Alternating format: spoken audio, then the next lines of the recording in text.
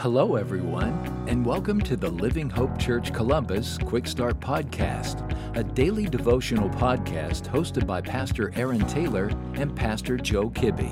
We're glad you're here. Hello, everyone. Hope you're having a great day today. My name is Ryan Phipps, and I'm a member of Living Hope Church Columbus. Our passage for today is found in John chapter 1, verse 14. God's word says this, "And the Word was made flesh, and dwelt among us, and we beheld his glory, the glory as of the only begotten of the Father, full of grace and truth." I often think about the different versions of ourselves that we have to be as we raise our kids. My son, Parker, only knows me to be daddy, but does he understand the different forms I have to take to be his father? When he is bad, I have to discipline him. When he is sad, I have to comfort him. And when he wants to play Power Rangers, I have to be Zordon. You see, regardless of the parts I have to play, at the end of the day, I'm still just daddy. The same is true with God and his word.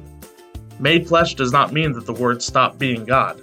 Dwelt among us literally means pitched his tent, an allusion to God's dwelling among the Israelites in the tabernacle. In the past, God demonstrated his presence to his people in the tabernacle and the temple. Now, God has taken up residence among his people in the Word made flesh. This verse describes God's decisive act to defeat sin and Satan, and to redeem lost and hurting mankind. When God entered human flesh, he proclaimed his intention to reclaim humankind and the power of Satan. Second, it describes the choice of an eternal God, the Creator, to become vulnerable human flesh and to dwell among sinful humanity. It shows the love of the Creator for his creation. He became flesh and moved into our neighborhood, and that we might know and accept him. Finally, it describes God's presence among us. John the Apostle described how his early followers saw immediately who Jesus was. John said, "We beheld his glory, the glory of the only begotten from the Father."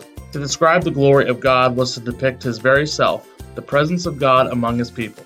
This is the meaning of Christmas. God has come into the world, born of a virgin, in the person of Jesus Christ. If you found this podcast helpful or encouraging, send me an email today at ryan.phipps21@gmail.com. I'd love to hear from you and hear what Jesus is doing in your life. Have a great day. Thank you for joining us today. Be sure to subscribe and rate this podcast. Have a great day.